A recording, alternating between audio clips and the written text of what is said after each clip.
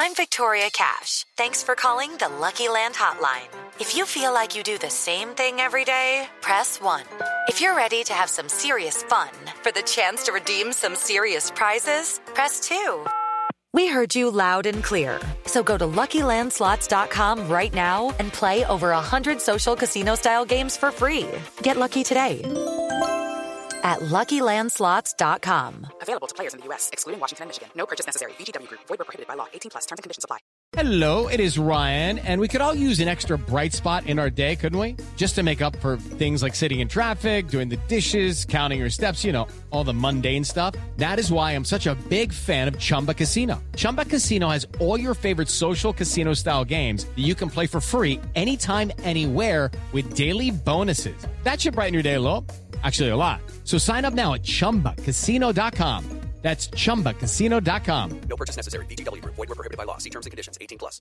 Hello, it is Ryan, and we could all use an extra bright spot in our day, couldn't we? Just to make up for things like sitting in traffic, doing the dishes, counting your steps, all the mundane stuff. That is why I'm such a big fan of Chumba Casino. Chumba Casino has all your favorite social casino-style games that you can play for free anytime, anywhere with daily bonuses. That should brighten your day a little. Actually, a lot. So sign up now at ChumbaCasino.com. That's ChumbaCasino.com. No purchase necessary. VGW Group. Void where prohibited by law. See terms and conditions. 18+.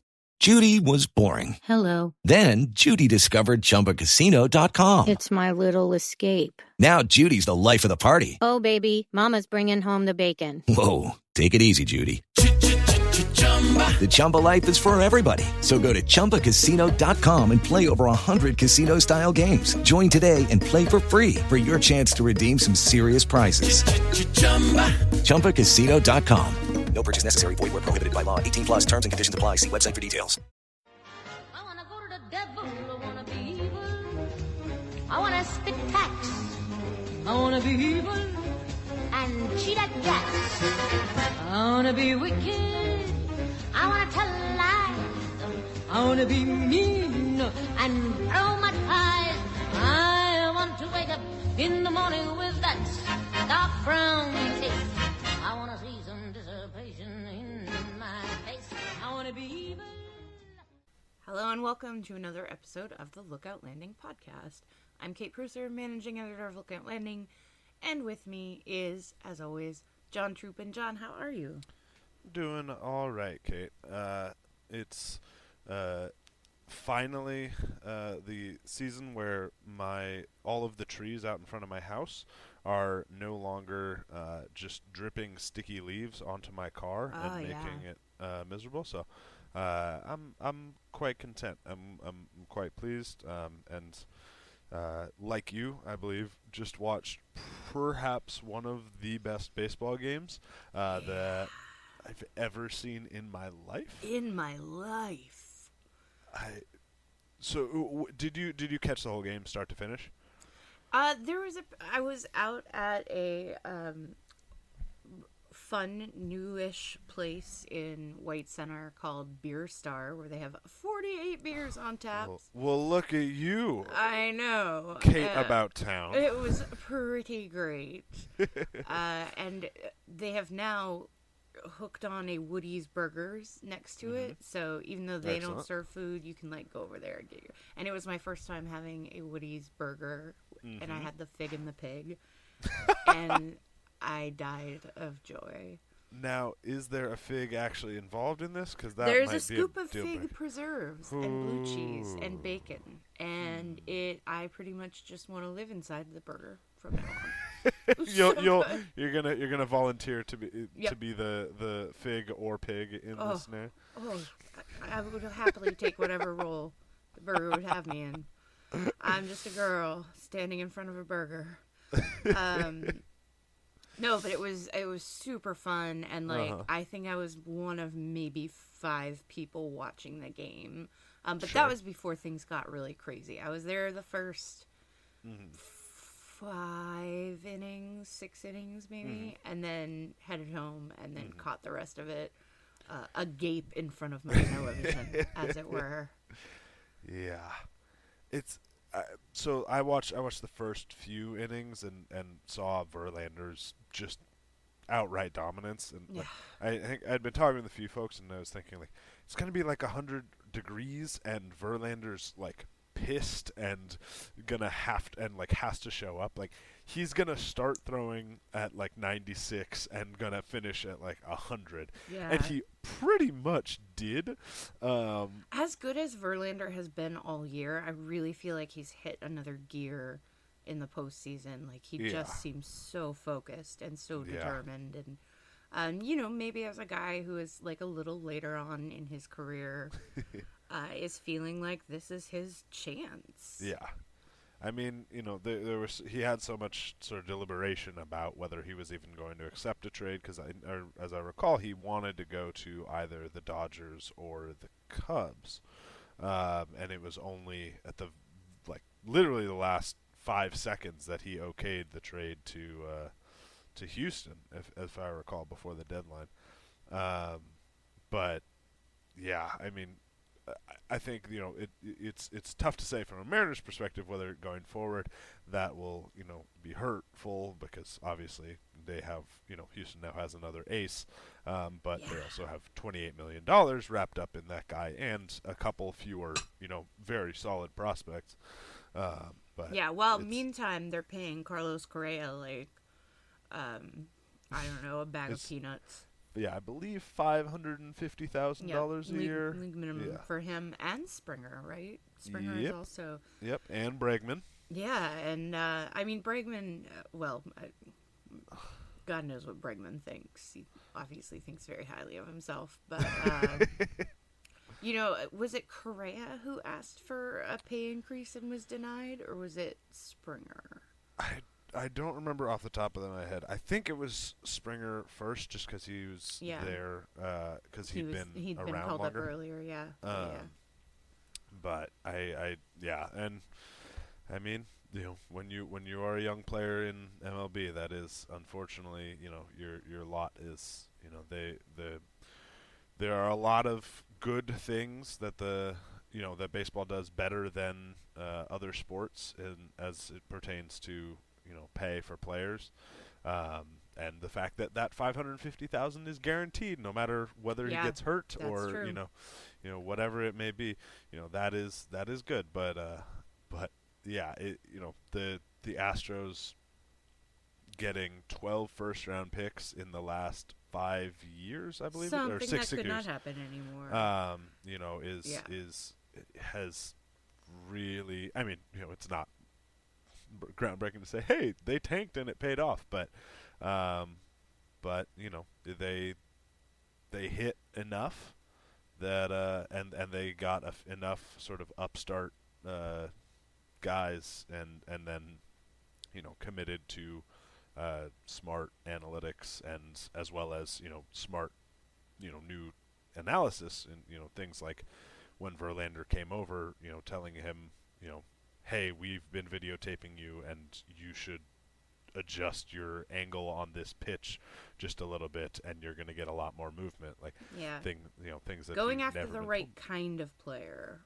For all the aces that were available, it does seem like Verlander specifically, as a pretty cerebral pitcher, who is open to making changes, who would listen to that kind of feedback, which is not a small task when you have had the kind of success that he's had. So we were talking the other day that's sort of how the Astros, as a smaller market team, can compete. They can say, hey, come to us and we will improve you. We're doing these things that not other people are doing, and we will make a better player out of you. We might not pay you a ton of money, but we will set you up to get real paid. Yeah, I think we ended up describing it as they're offering internships almost. Because they don't have the money that many other teams have. They have flexibility in that they're still paying their stars, peanuts, as you said, but they can take a guy who maybe is only willing to sign a 1-year deal, but wants to have a big year and wants a shot at a championship, and say, hey, we see something that you can improve. You trust us. You'll have a good year. That our team will have a good year, and and next year, if you are going to go and sign a big contract, you're going to get a particularly big contract because we did this good thing. We'll see how that actually pans out this offseason because they have, I believe, Beltran coming off the books. Oh yeah, but as far as we're praising the Astros, let's remember that they did in fact drive a truck full of money up to Carlos Beltran's. That's true. And I know that you are a huge fan of that deal. What was it? They I mean, just in the it's one of those things where like the smartest teams make huge errors. Like, Beltran obviously was a big whiff for them, but like, this is the same team that DFA'd JD Martinez a few years ago. Yeah. That gave up on several players who ended up turning into excellent players, guys that and also had two straight drafts where they took pitchers that completely didn't pan out, which that's what pitching prospects do. Obviously that's not necessarily that they completely whiffed, but only to say that they had Mark Appel and Brady Aiken, the number 1 overall picks, back-to-back years.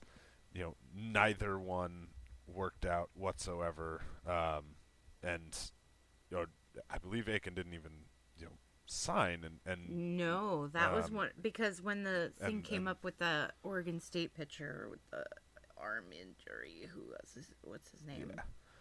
Yeah. But that's how they ended up getting Bregman. Because they got worked out okay, right? But so this it's sort of a mixed bag, obviously. But it's almost like baseball is super hard. And predicting it's a little bit difficult. Predicting it is really difficult. And sort of it's neat to watch this. In a vacuum, it's neat to watch this cool strategy, this sort of untested strategy, work out and sort of shift the way that teams are thinking and teams are approaching stuff. As a Mariners fan, it's infuriating. Well, it's very frustrating to see like other teams be able to develop their blue chip talent because we are just so far from that. We're so far from seeing Kyle Lewis, maybe not Nick Neidert as much, although I know that there are debates about whether or not he's a blue chip talent. I'd give him it's going to be years before we see any green of these guys. chip. A mint green chip, maybe. Yeah, Could he have mint green? He has taken a huge step forward this year. For sure. I'm really, really pretty excited about him. And I just think, like, you see so much improvement on the farm. I really do think that it's... they're getting, as we've talked about before, they're getting these mid-tier guys to their talent ceilings. Yeah. So imagine what they can do when they have some preternaturally talented guys. And that's... And we're going to talk about the AFL in a sec, but that's what I'm most excited for next year. I mean, obviously, I'm excited to watch, especially if they make some major offseason moves, and add some players. I'm excited to watch the Major League team, but I think, and I'm curious if you have felt this way. I would imagine you have to some degree. The team has... It has been frustrating because there is some top-tier talent in the organization, in the Mariners organization, and especially, after the draft this year. It's like, okay, Evan White, Sam Carlson. Sam Carlson. You have interesting players. Maybe not, White. I think people, it's sort of uncertain because he's a little scrawny, and it's like, if your most notable skill is you're an incredible defensive first baseman, it's hard to say, but he shows up, he hits really well in short season A ball for 2 weeks, and I'm trying to plan out, okay, when can I go to an Aqua Sox game? I want to watch this guy, I want to talk, and he's hurt and just doesn't play. So right. It's like, Kyle Lewis is like, I'm so excited, this has been an awesome player and really is someone that you could envision roaming around the outfield for years and years and years. And he's being played really cautiously with to make sure he's so it's like this whole season was. And Carlson too, we didn't get to see any of him either. He threw like 3 innings. 3 innings. Arizona, and then has just been. And I understand. Yeah. This is how we want them to progress with these. We want them to be careful. But it does not. It makes something that's already far off feel even further away. Exactly, and so it's sort of one of those situations where we've seen, as you said, those mid-tier guys maxed out on their talent. Guys like Bishop, Braden Bishop, guys who like just missed the cut to be one of Baseball America's top 20 prospects in the Cal League. It has been very gratifying to see people jump on the Braden Bishop. I think a lot of people you can't deny his talent with the glove in center field. He is an elite defender. But this year, a lot of people started to really buy in after the swing changes, after he was able to post those numbers, not just across the Cal League, but at Arkansas as well. Yeah. The Texas League, I mean, those pitchers are no joke, he was hitting against Walker Buehler, who's one of the top prospects in baseball. So that's been really exciting. It's nice to see. And it's nice to see sort of folks or players who, maybe you're not going to be, there's a difference between, huge impact players and guys who, maybe they are part of, they aren't part of, any franchises like centerpiece plans, but you're still there's an MLB player in this.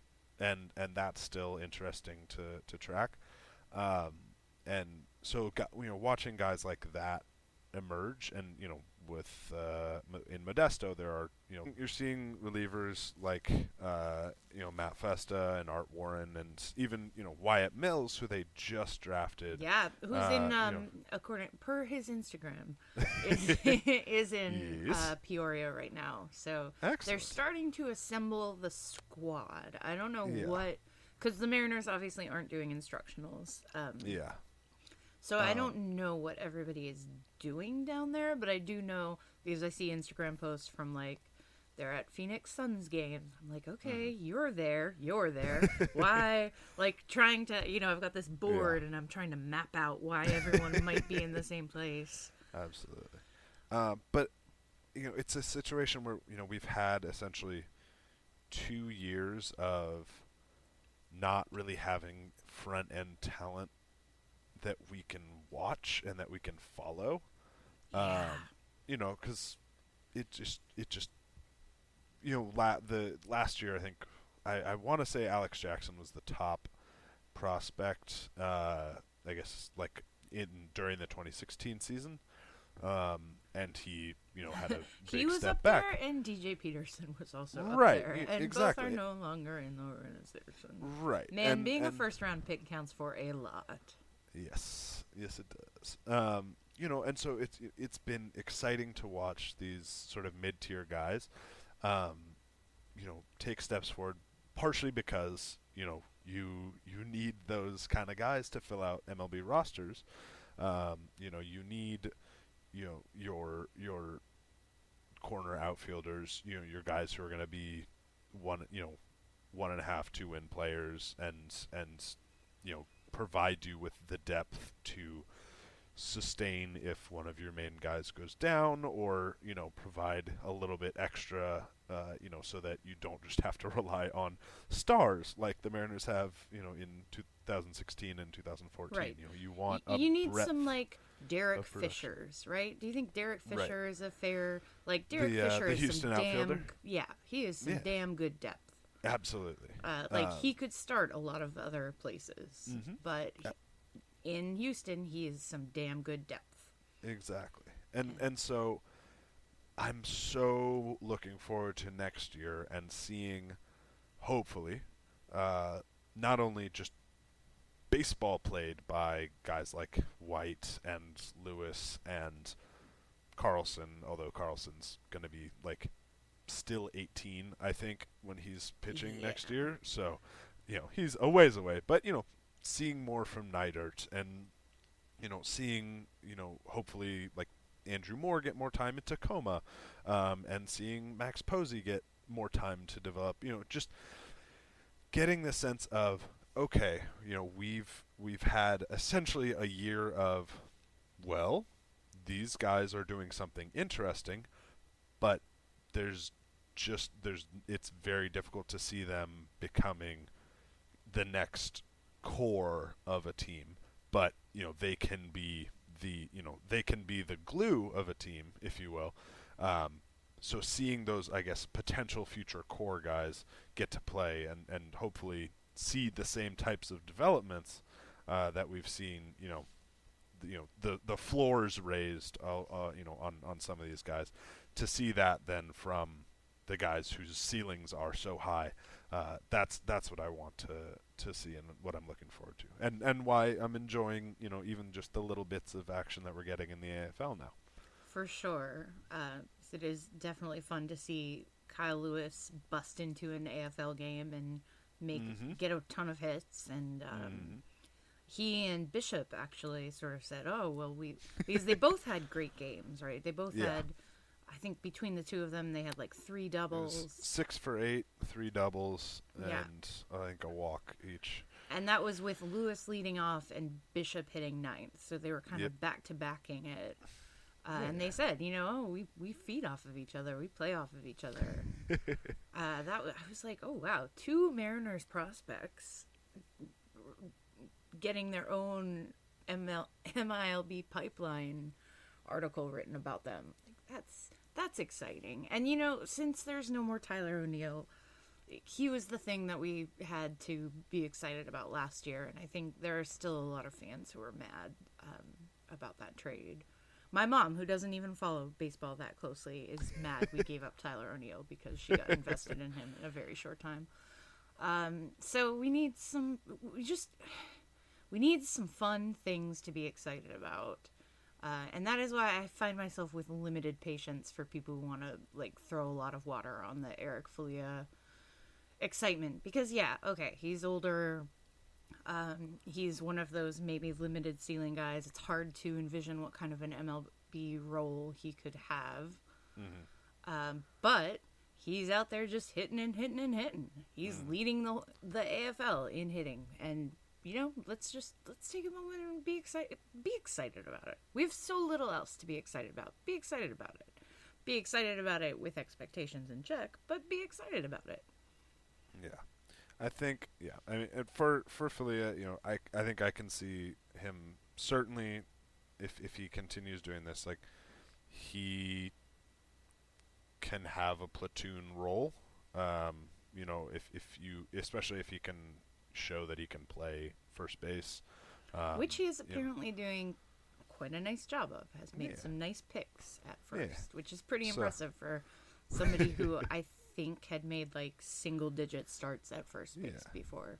And so it's if you essentially are, you have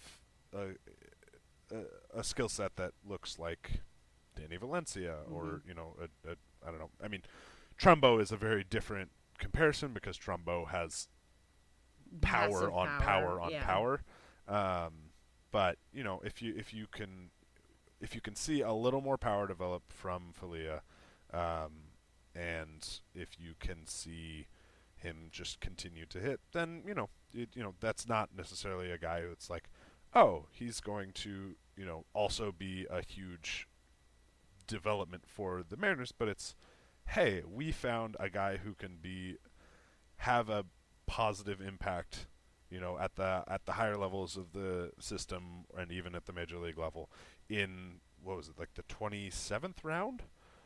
Something 24th, I think. 24th round? Something.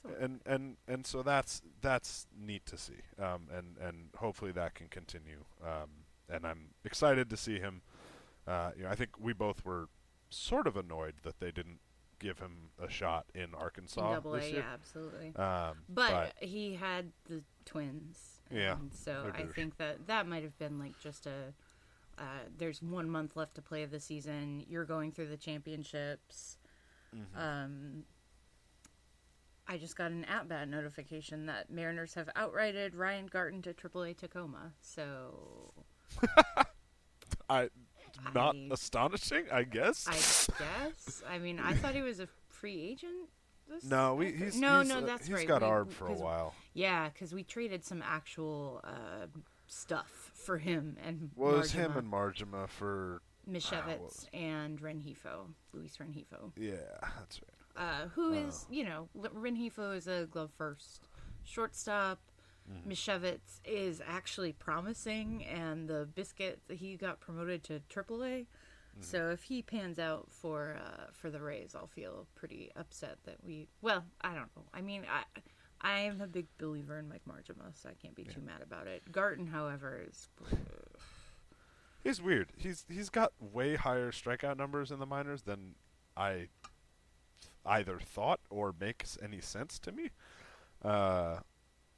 But hasn't quite seen it translate to the majors yet. So, perhaps that can be built on. But yeah, he's the kind of guy you want in AAA as relief depth. Mm-hmm.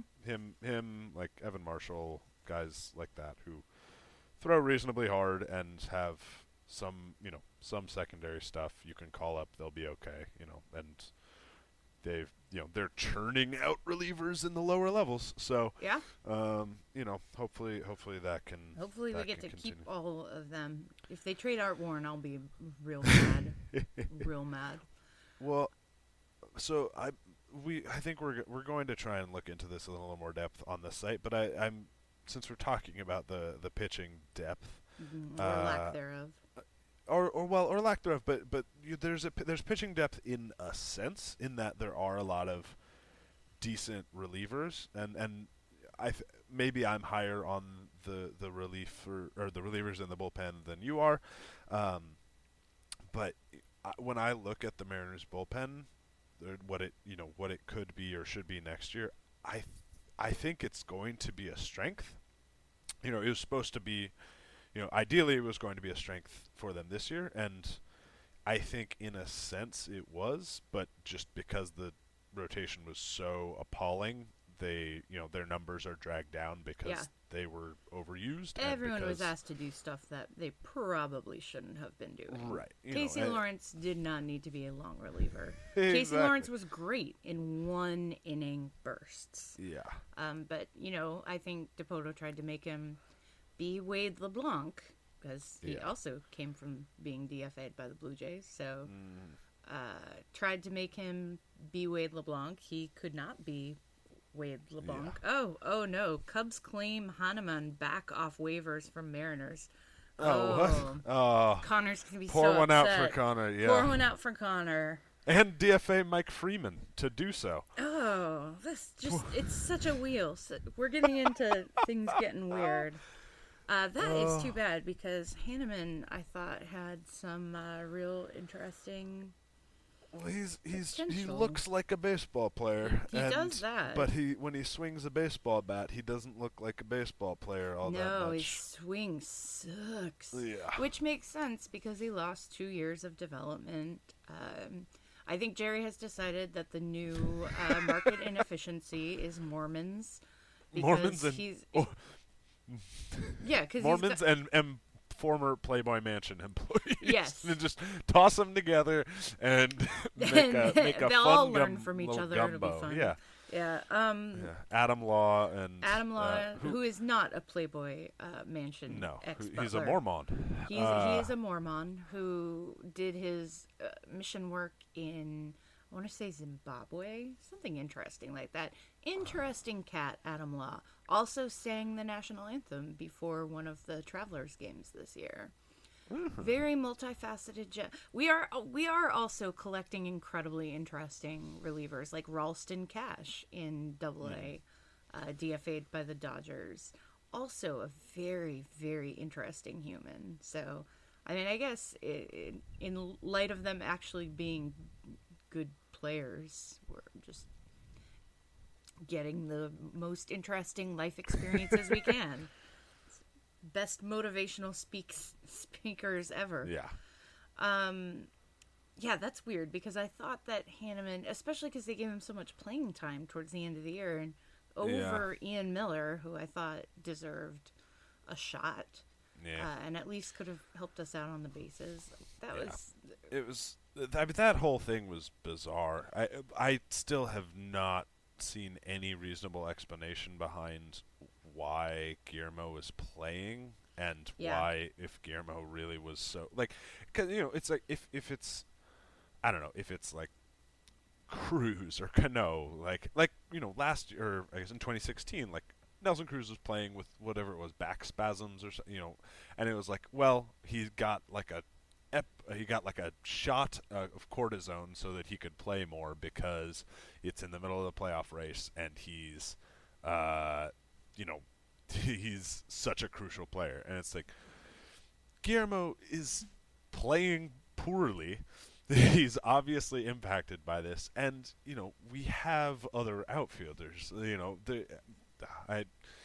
don't get that one at all. And it's not like the end of the world that they traded Leonis, and I'm happy that Leonis got to play in the playoffs and even though he rubbed that in our faces a little with an Instagram post. It's fine. He got DFA'd twice and sent down to the minors twice. Oh no, I Team Leonis forever. But it's it's I think that what you have to do is you have to look at it from a common sense point of view. Like, the Mariners knew they were out of it, right, at some point there. While they theoretically should have also known Guillermo was hurt. Yeah. He is one of your assets. You have Hanneman there. Like, why not? It doesn't make any sense from a managerial perspective. And so that's what leads me to believe that there wasn't a clear communication. Either Guillermo was masking the injury or something wasn't right with that. Because it doesn't make common sense to run an injured player out in a fruitless playoff. Like, that's just not good human management, and I've seen better human management in other aspects of the organization. So something's not squaring. It was odd. I guess I'm curious in terms of the and I think we'll talk about this over the upcoming months, but they've assembled this fleet of at least passable relievers, and in the lower levels, guys who look like they could be, pretty legit relievers. And we've heard Jerry say, they're going with a pitching wolf pack mentality. Yes. And so, I'm very curious about how that all is going to play out, and if they are going to really try and do something dramatic, because I think there's a potential for that. You have a team with several pitchers who have talent, but either have injury issues, like Felix and Paxton, or a history of injury issues, like Felix and Paxton, or are guys who have had effectiveness through the first and maybe the second time through the order, but definitely have hit the wall a lot the third time through the order. Yeah, but which I think Marco is Gonzalez true is around a baseball. Good example of that. Exactly, and I think Erasmo is a similar type of pitcher. Posey, I think, projects to be that type of guy as well. Moore also probably has some of that. Just guys who, if you don't have wipeout, strikeout stuff, you're going to often be fine the first couple times through. But if you're not making people, corkscrew, Bugs Bunny spin occasionally, then, the third time through, I mean, guys just get more comfortable. I'm not saying this in like a, well, that's just how the game is. Like we see it. You can see it in number. In the jumps in WRC Plus the third time through the order. No one and everything. other than Paxton in the Mariners pitching staff, period, is intimidating, except maybe Edwin Diaz. Right. He's got scary stuff. Paxton has scary stuff, but James Pazos actually would be my least favorite person to face because Paxton I trust to throw strikes and not hit me. Yeah. Pazos has so much run on his fastball that everything might kill me. But even that is different than like going into the mindset of like a guy that's wild. Yeah, exactly. And that's what I think downgrades Diaz's intimidation factor is like, when he's on, and when he's not, it's you just know that you can go up there and maybe stand up there and take a walk. So, it's I think your point there is exactly in line. Is they're going to have to do something slightly similar to what they did last year in that they were using a lot of guys, but I think if they have even a modicum of health, they have the opportunity to do it in a way that they're in control of, and that guys aren't just having to constantly be shuttled because of things that are outside of their control. I think you can have a situation where we know, okay, tonight, Felix, we've got Felix slotted for 2 times through the order, and whether that's 4 innings or whether that's 6 innings or whether that's, somewhere in there, and then we've got Emilio for 2 innings, and then we've got so-and-so. You can plan for guys to do that and then, have a consistent, sort of rotation of, as Jerry has talked about, the last 2 guys on the end of the bullpen. That can be a sort of rotation of maybe 6 players, so that you've got 2 guys, coming up. One guy comes up, maybe it's Ryan Garton that day, and he's there, he's ready. You have Tacoma right there. Like there are worse drives that you'd make for a single game.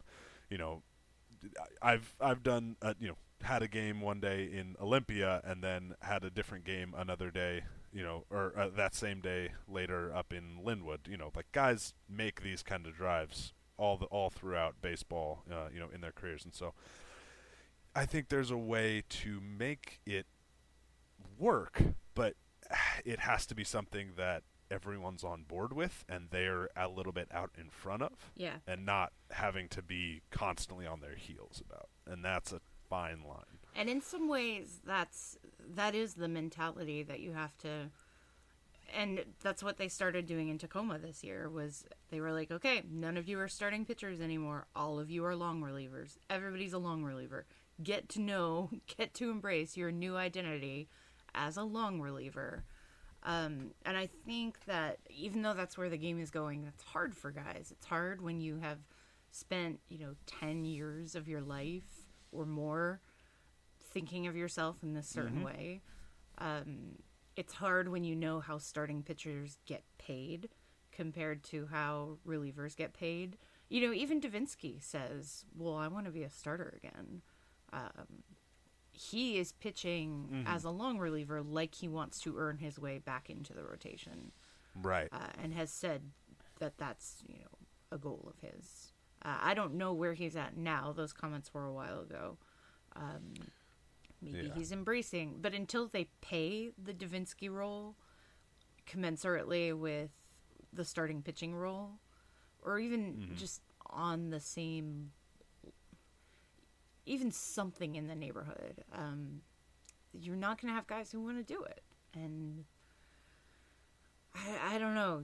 I think you've got to start with younger guys who are just hungry to get out there and want that role, or guys who know that maybe they don't have great effectiveness as a starter 3 times through, and 2 times through sounds really good to them. And I think Erasmo might be that guy a little bit. It's less pressure. And so you can Erasmo just seems to have that personality type where he's light, he's happy, he wants to go out there and do well, but maybe is able to recognize that his stuff plays up well against certain teams. Was it the Astros that he just looked dominant? Yeah, he had like the weird there was like a stretch of weird starts that the Mariners had against the Astros that were all really good. Yeah, but Andrew Moore had a good start against the Astros. Yeah, but they couldn't hit that whole series. No, they were so horrible. They could have won any of those games. Yeah. And that was Be that good was all so at once, you assholes. Don't. You assholes. I was going to call them doofuses, but okay, well, yeah, that's I'm fair. coming out swinging. Yeah, I mean, just, and knowing too, like, Erasmo was throwing a ton of changeups and sinkers, cutters. What was he throwing? He throws them all. I remember I listened to the game, but I didn't watch it. I was at the game, and I kept looking up at the board to see, because he induced some really ugly swings. And he's such a funny dude. He was having the time of his life too. He was so delighted with himself on the mound. Oh, every time because that was the game he was so bummed he gave up the homer, right? He was like incredibly he bummed. was just yeah. distraught. I happened to have my friend Carl had like company tickets, so I got to sit like really, really close, like just 4 or 5 rows back, and it's amazing what you can see on guys' faces, and with the body language and everything. And Erasmo he was having the best time, and he was getting so many ugly swings and misses on. So it was that's an example where it was a really good matchup, and maybe if they'd had someone else who could plug in after that, he wouldn't have been stretched to the point where he had to give up the homer. But also, as you said, hit. Be good all at once, doofuses, please. Yeah. I mean, I want to say, because we saw last year, like, it's a really difficult thing to constantly shuffle guys if you're only doing so because someone was ineffective or someone got hurt. Yeah. But if they really, if you, I think it's fair to say that a lot of guys who are decent pitchers in AAA or in AA can work an inning or two in the majors and can be all right.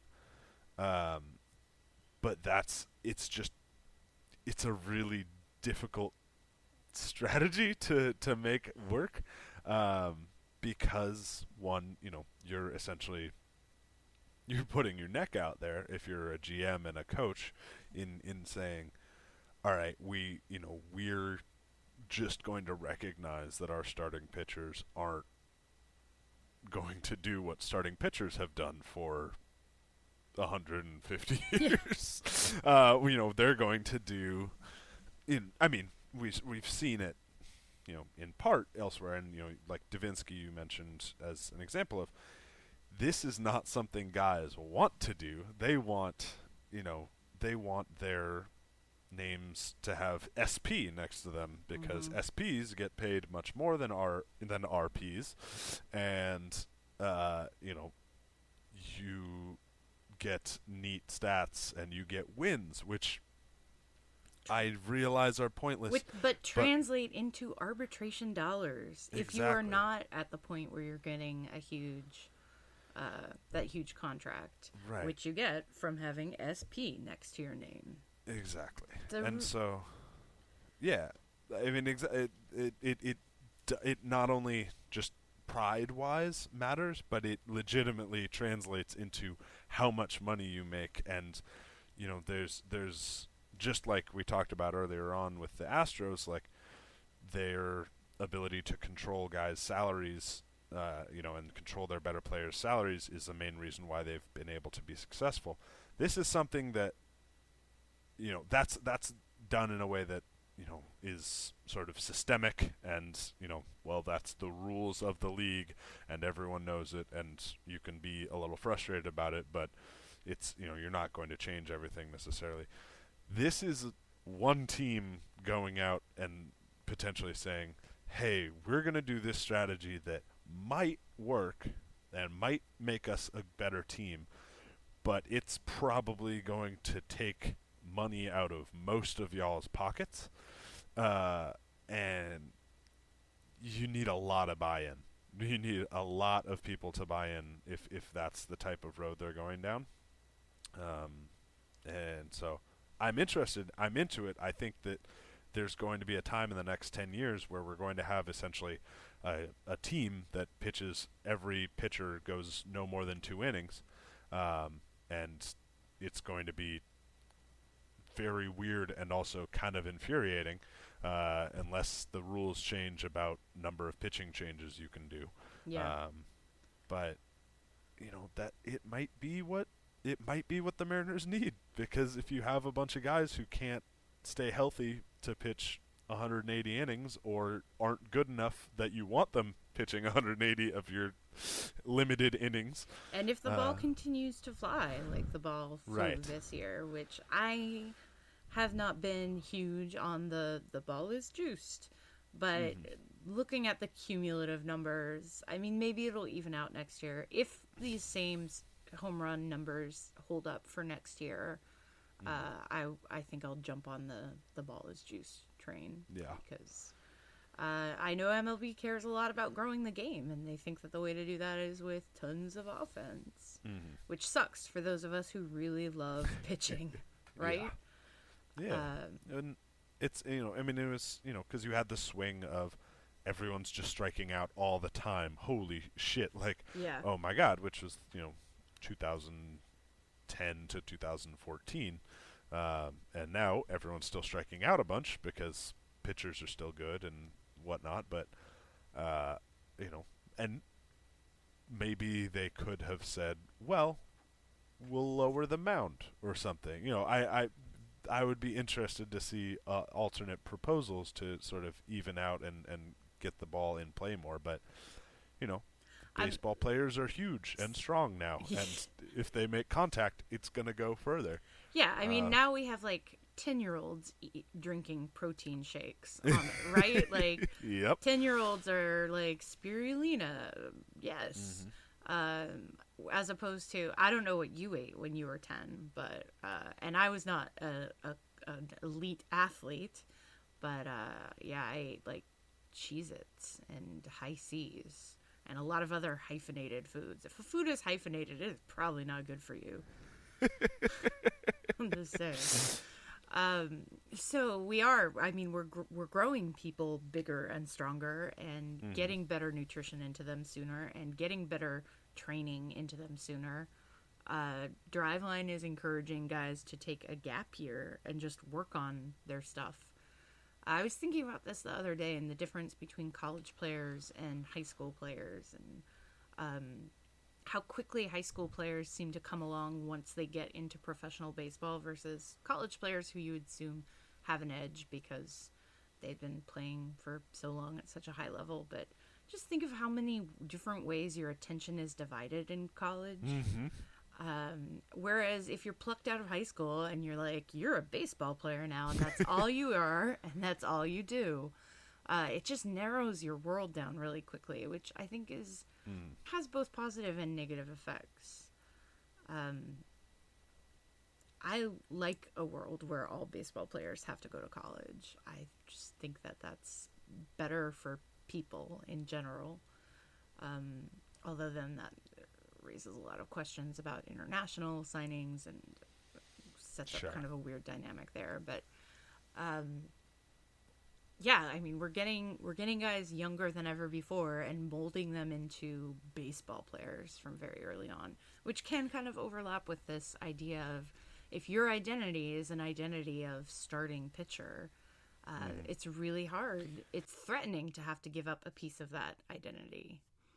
So, unfortunately, I think you get more buy-in to the Wolfpack mentality with guys like Ryan Garten than you do with guys like David Price, who was weirdly being used as a reliever in Boston. That was weird, right? A lot of things, a lot of weird stuff with Boston. A lot of weird stuff with Boston down the stretch there.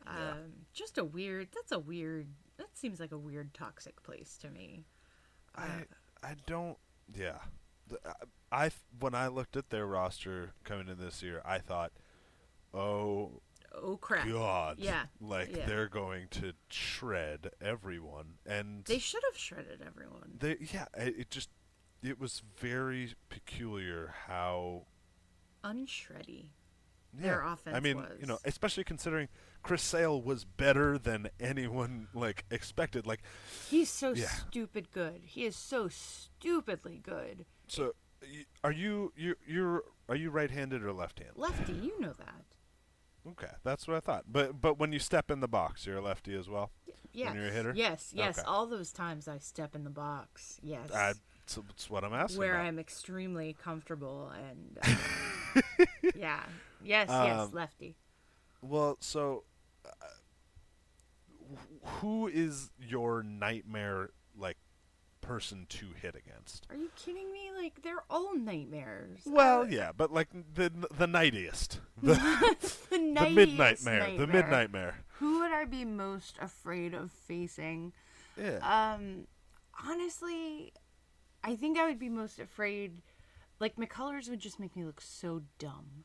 He would make me look so dumb and bad because I would just flail. I think deception.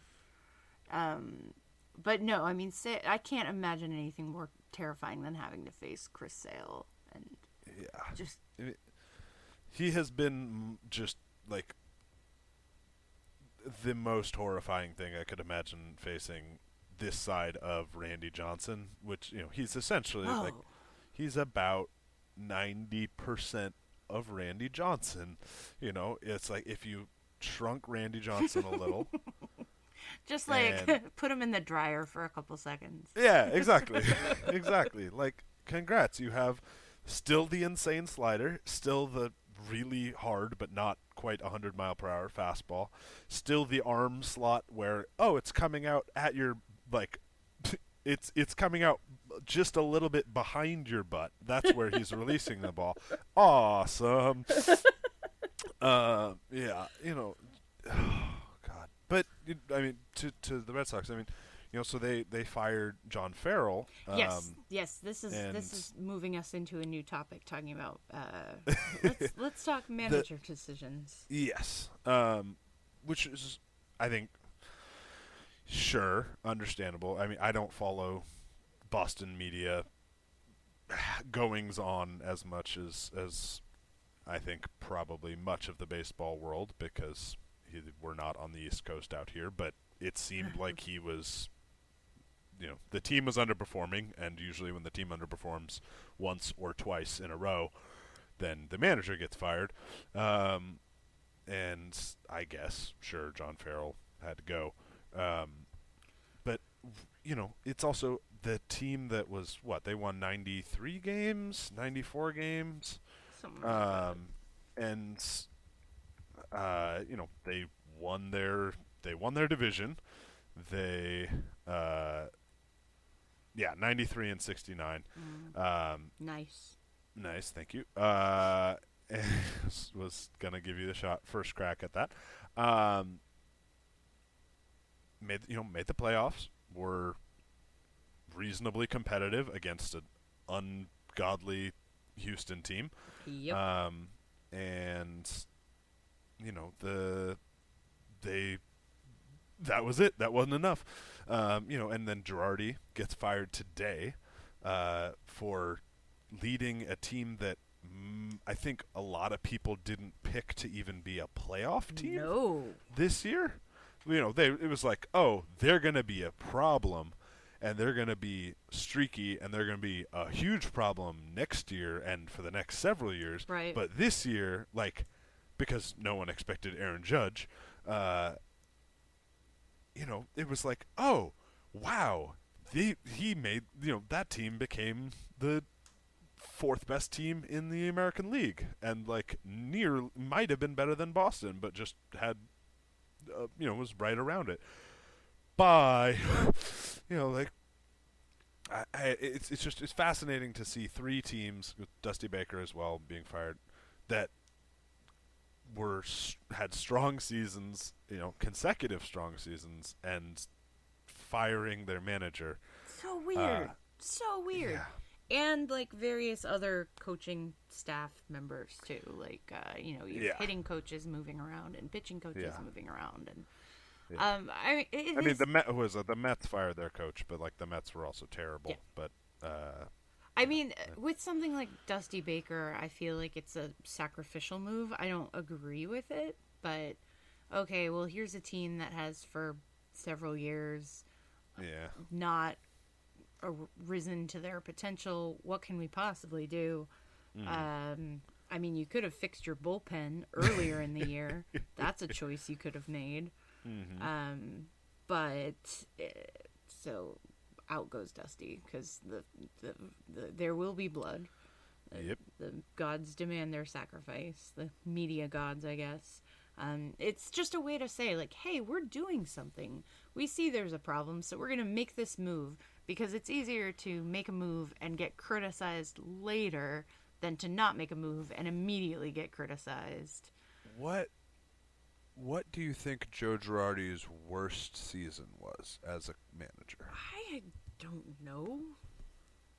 What was it? Are you just going off the numbers, or? Well, you could say it was 2016, which was where they finished fourth in the AL East, because the AL East was really freaking good. And that was when he went 84-78. That's... weird. Obviously, like Yankees, Also, blah, blah, blah. Headlines around Girardi are really weird, because they're like, Joe Girardi, too smart for his own good.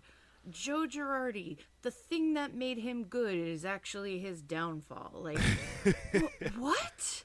Like, Joe Girardi lacking the human touch. Like, what is this narrative? It's the weirdest thing I've ever seen. Like, it's almost like we are inventing excuses for him to not be good at his job.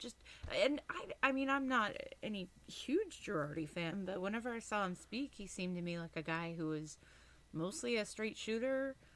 Yeah. Real, seemed to say real things. It was just weird that this Joe Girardi's a robot narrative developed. Hey, the Yankees haven't had a losing season in my lifetime. That's a bummer. Wow.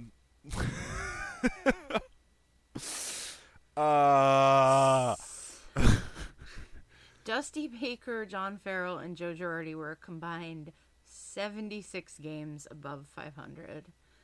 All led their teams to the postseason, and all lost their jobs. Yeah, screw working back east. If I was a manager in the AL East, the NL East, whatever, one of those major media markets, and I lost my job, I would be running for Seattle. Actually, Dusty Baker sent Seattle, hey, would you maybe be interested in hiring me? Yeah. And never heard back from us, which I am shamed do we about. remember when that was? Because was that... It was before they hired Service. It was after they fired McClellan. Okay. So he inquired about it back then, which is upsetting to me. Yeah. I have a mixed emotions about Dusty, because my initial impression on him is, Mark Pryor, Kerry Wood, pitcher, the Giants sort of starters of, Jason Schmidt and Kane, and guys getting sort of ground down by overuse. But, right.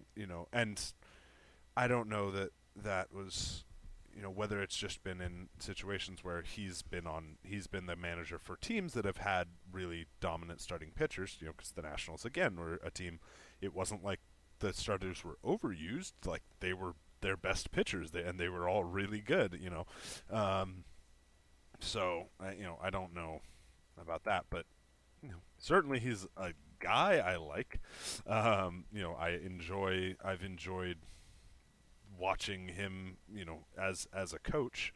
But I think, sort of to tie it around to the Mariners in a does this have any impact, or does this, necessarily, how do we what's the read we get on this for the Mariners? What, is there a situation, do you think any of these have an impact on the Mariners' current coaching staff as it stands? Alas, I do not think so, which I'm not 100% sold on Scott Service. No. I would consider myself not 60% sold on Scott Service. Yeah. In-game manager Scott Service, I have seen essentially, I don't think he's a complete dope, but he has not done anything to make me confident in him as an in-game tactician. And last year was not a great barometer because for a lot of the situations, the Mariners weren't really a team that allowed for tactics, because it was, okay, this is the guy who hasn't thrown 3 innings in the last 3 games, so he's pitching next, or okay, everyone, Chad, Evan Marshall's arm or hamstring exploded, and Gene Machi just busted his finger, so whoever else is in the bullpen is in now, It's whatever, but I'm worried Scott Brocious becomes a candidate for the Yankees. Although it would be kind of weird considering they essentially would just be replacing their catcher from the mid-'90s and late '90s with their third baseman from the mid and late '90s. But that other than that, I don't. I mean, maybe Acta is in consideration for the Yankees job. I feel like I saw that he's not, but I don't know that for sure. It feels like Acta is viewed as a retread. When he didn't get the Mets job, I sort of looked at a lot of what Mets fans were saying, and I was very surprised to find that the primary emotion was relief. Which I was like, what? Well, he had a very poor managerial career. Like he had a crap team. Yeah, I mean, he had some real crap teams to be in charge of there, and I think he actually did some good things. And then that's also, I know that the Dominican League, Lidom, isn't exactly on the same level, but he stepped in when the Aguilas last year were struggling and had lost a bunch of games, and he turned that whole season around. I mean, maybe he didn't personally, but when he got there, things started going very differently, and they wound up, in the championship. So, yeah, I just feel like it's a weird perception. And given how few managers of color there are, I think it's sometimes kind of a bad look to cast too many aspersions on.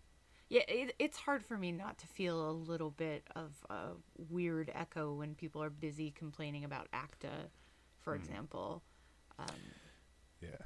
And personally, I would be pretty thrilled if Acta saw himself promoted to the Mariners main manager, and Service doesn't have to get tossed, but put him somewhere in a front office role or in a So here's the thing that I think with I think that the role of a manager is stupid because you're a figurehead for everything that's going on. Joe Girardi is obviously not problem for the Yankees. I mean, the Yankees didn't have a problem, but they felt like there was like that one time where like Chapman liked something on Instagram about Girardi getting fired, which is like, But I mean that whole thing is and then there's the controversy about appealing the check swing. I mean, yeah, that was him, right? Appealing the check swing? Okay. Yeah. It's weird. Yeah, he had some weird stuff, but yeah. It sorry, you were explaining sort of figurehead. Yeah. So managers are figureheads. If you look at Scott Service in the dugout, if you watch what he does during a game, he's very rarely on his own. He'll stand on his own and watch the game, but then he'll turn and he'll talk to Brocious. He'll turn and he'll talk to Bogart. He'll turn and he'll talk to Acta. He'll turn and he'll talk to Edgar. You see him talking to players. Like, it feels to me like what is going on there is collaborative. It's not him just deciding to do things. He always seems to be in consult with his coaching staff. So I think as far as like questioning his game decision making, I don't think that that's purely him. You see him talking to Mel too. Like, that's not just him making the calls on who's coming in from the bullpen.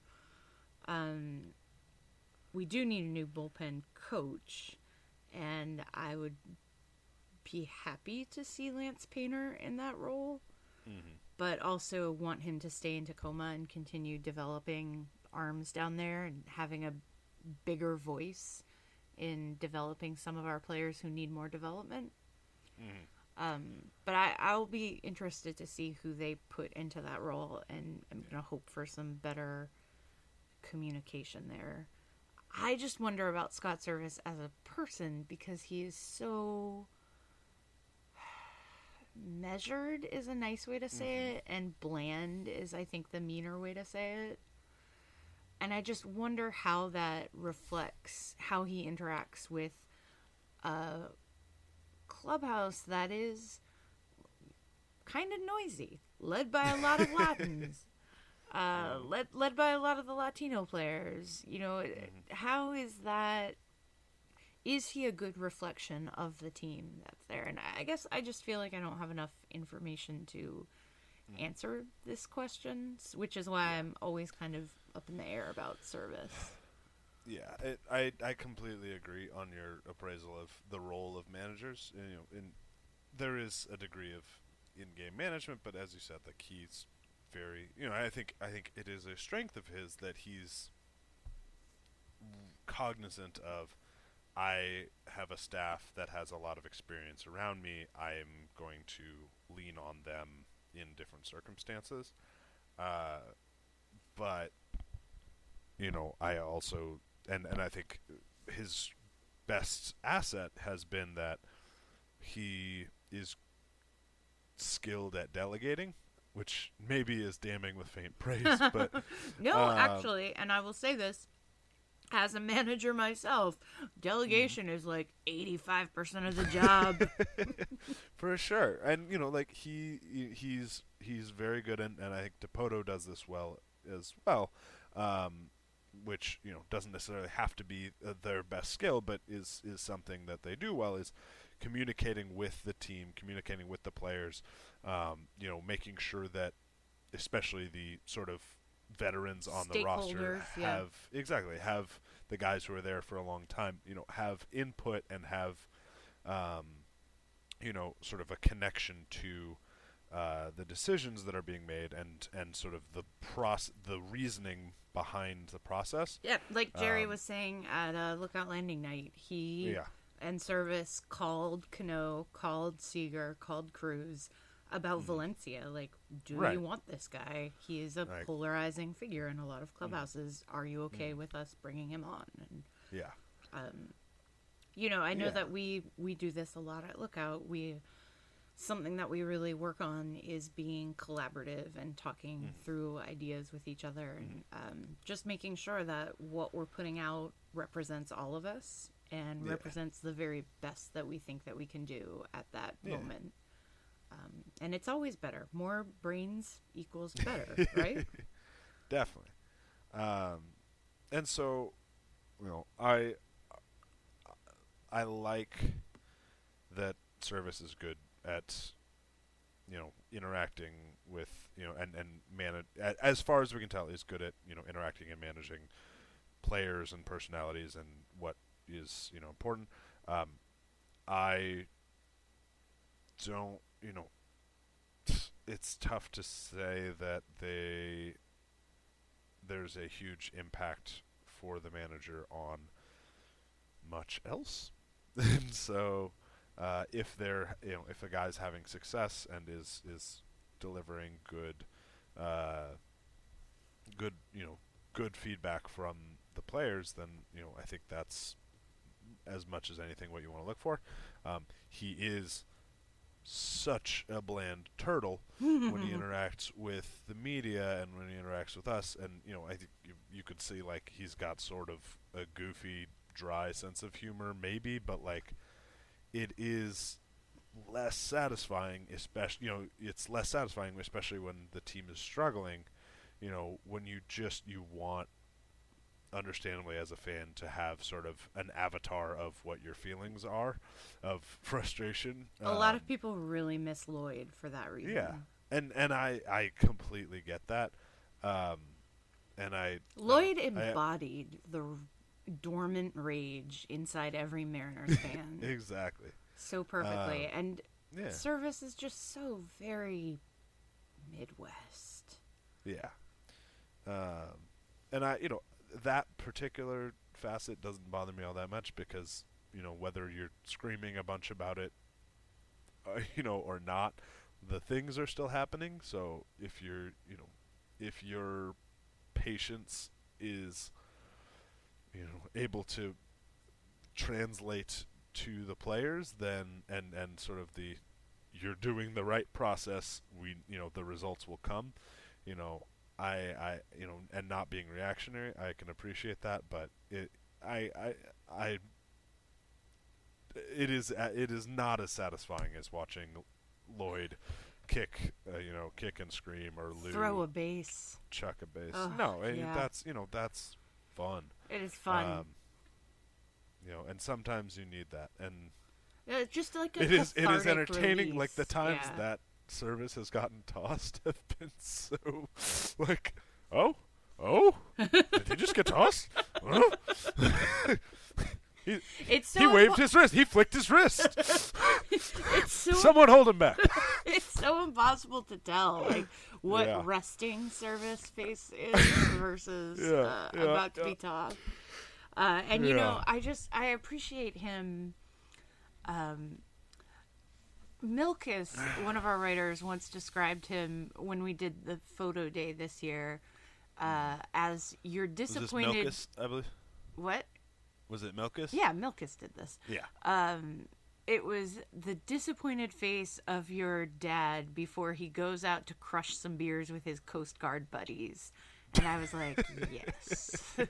For some reason, that feels right and true to me. Yeah. But the coast is Lake Superior. Yeah. It's not an actual ocean. Don't get too crazy. Well, I think we're gonna wrap up pretty soon here. I did want to get to one of our questions here because we just wanted to have a quick chat about this for you, but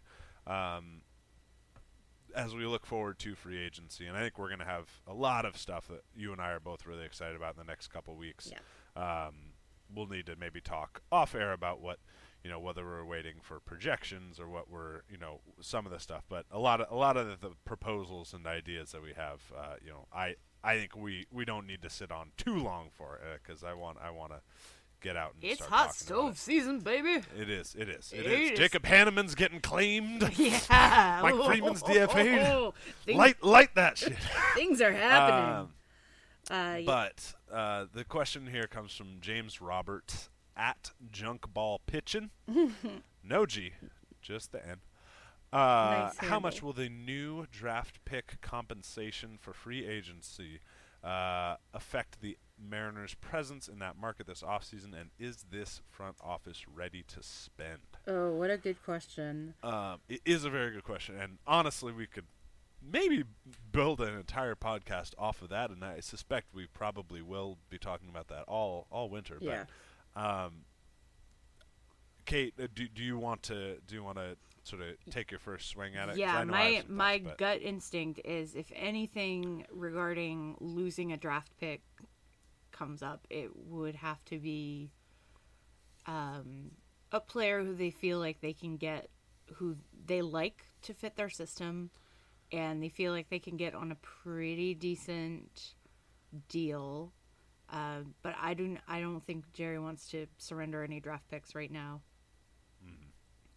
Not while he's trying to restock the farm and build a legacy. And I think it'll be telling if we see any trades out of that. But I don't see Kyle Lewis or Sam Carlson or Evan White going anywhere this offseason either. I think that we're trying to build a new dynasty.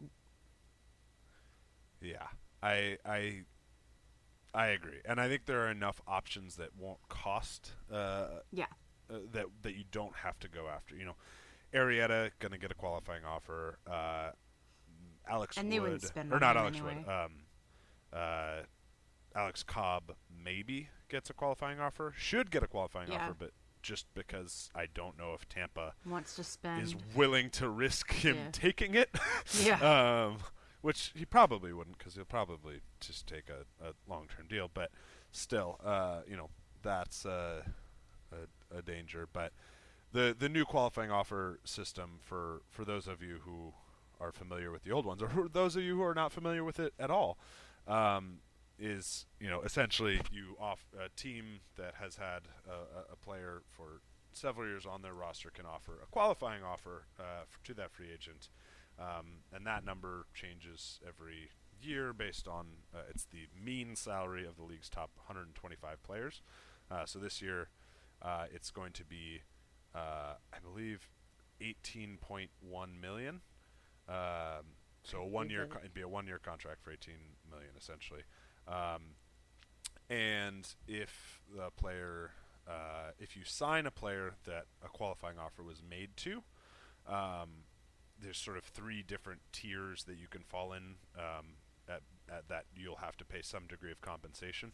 The Mariners will fall in the middle tier, which is a team that did not exceed the luxury tax threshold but contributes to revenue sharing, which means they're not sort of a tiny market, but they're not going ham. And so they would forfeit their second highest draft pick, which would be the second round pick, and also forfeit $500,000 from next year's international bonus pool, so for international amateurs. So essentially it would be $500,000 away from international amateurs and their second round pick next year, which, as you said, I don't think they're likely to do. But that doesn't really preclude them from spending on a lot of guys. Yu Darvish, not going to cost a qualifying offer because he was traded during last season. I'm not sure. I think Lance Lynn would apply for a qualifying offer. I think so. Since he's been with the Cardinals for forever. Tyler Chatwood probably would as well. Who's the Rockies starter. But there will be a few reasonable options out there that the M's can go after if they don't want to give up a draft pick. And in terms of spending, what we saw from John Stanton was that they are willing to add to the payroll from what it ended up being this year. And if we just assume they're cutting Iwakuma and Gallardo, that means they'll probably, plus the guys that are leaving in free agency, that probably means they have about $25 million to spend. So I could see them spending $25 to $30 million, which in that sense, yeah, I don't think they go hog crazy. Wild. Yeah. But there's absolutely, I think probably you see another 5 to 10 million added on, especially if there's a deal for someone that really, really fits. Because I don't think you see them spend more money on the bullpen, because I don't think they really need that, which is a good place to be in. And they could either go after outfielder, it's really going to be up to them if they want to go big on starting pitcher and fill in little bits in the outfield and first base, or if they want to try and split it evenly, which would be tougher. And then, you're probably looking at, a more meager option in starting pitching. But I think, as we talked about, essentially trading for Mike Leake was signing Mike Leake as a free agent for a 3-year contract. So that's I think a good place to start from. So we'll see. We're gonna see some moves. We're gonna see some moves that maybe we can easily anticipate, and we're gonna see some 4-dimensional thinking that maybe is too clever by half. But I'm so excited for it, and I know you are too, Kate. Yeah, it's not going to be, I think, the blowout, transaction a day that we saw last season or the season before. As the roster comes more and more into line with what I think Dipoto visualizes for it, we'll see. As every year, there's always shuffling in the bullpen. There obviously are these big needs elsewhere on this, but I don't think it's going to be like I literally sometimes could not keep up with the amount of minor league deals, shifting people around, the trade. Every day waking up was a chore. Yeah, like, what did you do today, Jerry? Yes, so I should note it will be calmer, I think, and that will make the moves, for better or for worse, the fewer moves that I think there are, stand out a little more sharply. Which would be good. If that Zepchinski deal gets done this year, I think that attracts a lot more flack than it did last year when it was kind of overshadowed. And it got some flack, but it was... It would get some real flack this year. I will say, I don't think the Mariners spend big at first base. I don't think they go for Hosmer or for Santana. I know they've been linked to both of them, but both of them will have qualifying offers. And they've been linked to Lorenzo Cain, who also will have a qualifying offer, who I also don't think makes a lot of sense for them. I want Cameron Maybin. No. You don't want Cameron Maybin? No, I don't want Cameron Maybin. Oh, I mean, maybe it would be satisfying to use him to torture. He's so fun. He's fine. He's fun. He's fun. His defense doesn't grade out as well as you would think it does. I feel like we see Cameron Maybin consistently play his best games against us, but then I see him play against other teams, and I'm like, wait. But I think he's sort of one of those players where it's like, he can play every outfield position fine, he's sort of in that a little bit of step up from Gamble, but it's like if we can't get Gerard Dyson back, okay, if we can't get Dyson or somebody of that athletic caliber, I would accept Maybin as like a poor man's version of the athletic outfielder. But man, when I think about the outfield, I just think about wanting a bat out there, some steady, trustworthy bat. Well, you know who you want then. Who do I want? Your best friend from Kansas City. Huh? The man who terrorized. No. Oh no. You don't want Melky? No. The Milkman. I actually would love that. I know. He's secretly not a bad defender either. He's sneakily athletic out there. I don't know. Yeah, I've seen him. I don't know if it was just to torture me, but I felt like every time I watched Melky, he was making some catch. I was like, what are you doing? You're Melky Cabrera. Oh, man. I think it may have been a flash in the pan, because at least by the let's just say the defensive metrics are not don't kind. Really approve. they don't agree with approve. my eye test based on seeing him 3-8. But what if he's my next Adam Lynn and he is good just to spite I don't think I can live with him continuing to be annoying for like 7 games a year. Yeah, fair. As opposed there are a lot of outfielders this year. There are. I think that Boston is going to throw a gazillion dollars at JD. Yeah. He's going to be really hotly contested, but I think no other team is as offense hungry as Boston. Yeah. They really feel like that big bat is what is going to push them over the limit, which I have questions about that, but that and first base, I don't know that they were thrilled with Moreland's production there.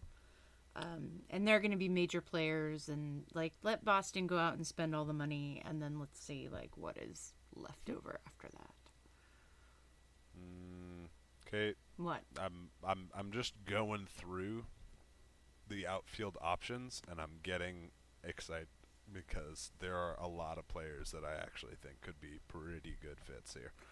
You know that I am on team pay Boston to take Rusney Castillo off their hands, which was your idea, really. So give you credit where credit is due. But you have now suckered me into this. Hell yeah. Yeah. I think we could get him for salary relief and not have to give up anything on the already very thin farm, and there is a potential for a very good all-around player there. Do it, make it happen, Jerry. Do it. So that is my outfield off-season wish. Who is yours? As you're staring at this list with heart eyes. So, I'm not going to say this is my official desire, because there are a lot of good options, and because there are a lot of good options, I think it's very important that they are patient. The Mariners are patient about where they go with their cashola. That said, I think you might be able to get Curtis Granderson pretty cheaply. And however you might think he's been better than that. But he's so old. He's 36, and yeah, he's really old, but he's still passable defensively. Like he's not the 36 of like Nelson Cruz and like, oh no.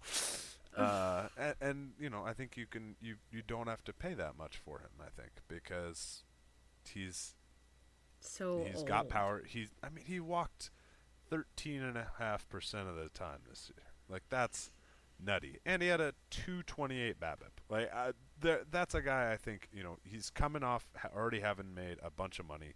He's not even on the Dodgers World Series roster. Like, he's, I think, I think he's had very high-profile struggles that have overshadowed that he was fine. Like, he was on the Mets, who were terrible, and he was not bad, and then he went to the Dodgers and was really bad with a 153 BABIP. So, anyways, we're going in a lot longer than we need to on this stuff, but we're gonna be going over it and getting excited. This is just and a little tease for what we'll be stringing this out over the course of the off season, but we have to start recording now before Jerry starts making moves, because the instant the World Series confetti rains down, he is going to be on the phone. So yes, indeed. All right. Well, that's all we've got for this week. Tune in next week when I ask John who he dreams about at first base. I'm just picturing you napping with like a little thought bubble of Yonder Alonso over your head. Do robots dream of electric yonder? All right, thank you to those of you who sent in questions. We didn't do Isabel's question about what candy each of the bullpen members give out in celebration of Halloween. Yes. Edwin Diaz gives out just like, do you know those long sticks that were just like, they were like Twizzlers, but they were like Nerds sticks? Oh yeah, Nerds ropes. Yeah, Nerds rope. I think he's giving out Nerds rope because I think he's just like constantly like chewing on it. Yeah, like out in the pen. Also, that seems appropriately wacky for him to give. It's wacky and like a little bit like, oh, you're still a kid, huh? You're a kid yourself. Buying the candy that you think would be. I'm pretty sure Dan Altavilla gives out mini toothbrushes. Offset. He's that house. He's the dentist house. Yeah. He just wants you to take care of your teeth. They're very dentist important. Dentist approved gum. They're very important assets. Yeah. Yeah. I don't know. That was the only one that jumped into mind for me. I think that's appropriate. Tony Zick just like is like the house you're terrified of going to. Yeah, it's the one that's like super decorated with like lights and music and everything. And you like ring the doorbell, and then like there's like a porch swing with like a scarecrow, but it is Tony Zick. But he does give out like the huge, like the king size like Snickers bars and like the extra size Skittles bags. Sure, to anyone who is brave enough to get all the way up there. Exactly. Yeah, he's perpetually a mid-transformation, like 10% transformation werewolf. So he might as well. And like we've seen him when he's not playing baseball. He's only wearing camo. Like that dude's dropping from the ceiling to deliver your candy. Like you ring the doorbell and suddenly there's candy in your bag, and you felt like a breeze, but you didn't see anything. And like one beard hair is slowly like drifting dropping in like the a wind. feather. Yeah, exactly. Yes, I can see it. I feel like Shea Simmons also gives out the full-size candy bar, but when you open it up, you realize it's all broken. Oh, it's a little like it was dropped. It was smashed. Yeah. This could be so good if it wasn't in pieces. That was James Pazos has a like trebuchet, like a thing that like launches the candy at you, but it's pretty scattershot. So his whole front yard is just littered with candy. But when it goes in the bag, it looks awesome. Oh yeah, it's super cool. The 5 out of 10 times that it works. Mm-hmm. All right, well, that's enough hijinking for today, I think. Casey Lawrence made hot dogs. He mixed up the He shows up just dressed in an American flag. Oh no! He's got not Twizzlers. What are those fizzer like? The what? Well, those little fizzer like firework things. He's just got the wrong holiday entirely. Yeah, well, he's nailing it, but it's not correct. He's nailing it, but the wrong holiday. Oh, well. Oh no! Who's the? He spent too much time in Toronto. It happens. Oh. All right. Well, thank you to those of you who sent in questions and listened all the way through.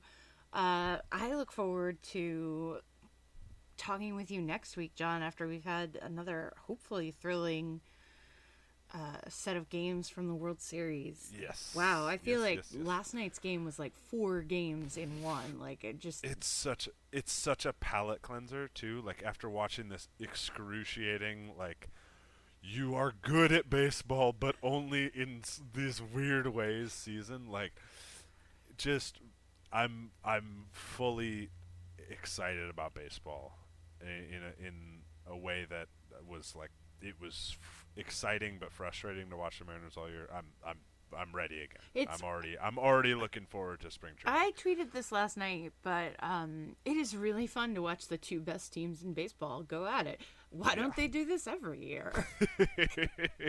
They should make a tournament or something. It almost feels like an all-star game. Like the way that and part of that is the ball was just flying out of Dodger Stadium last night, but it felt like a home run derby practically, but like with actual stakes attached. And it was just a question of who's gonna come up. Really, really fun. Absolutely. All right. So we will chat with you next week. And thanks so much for listening.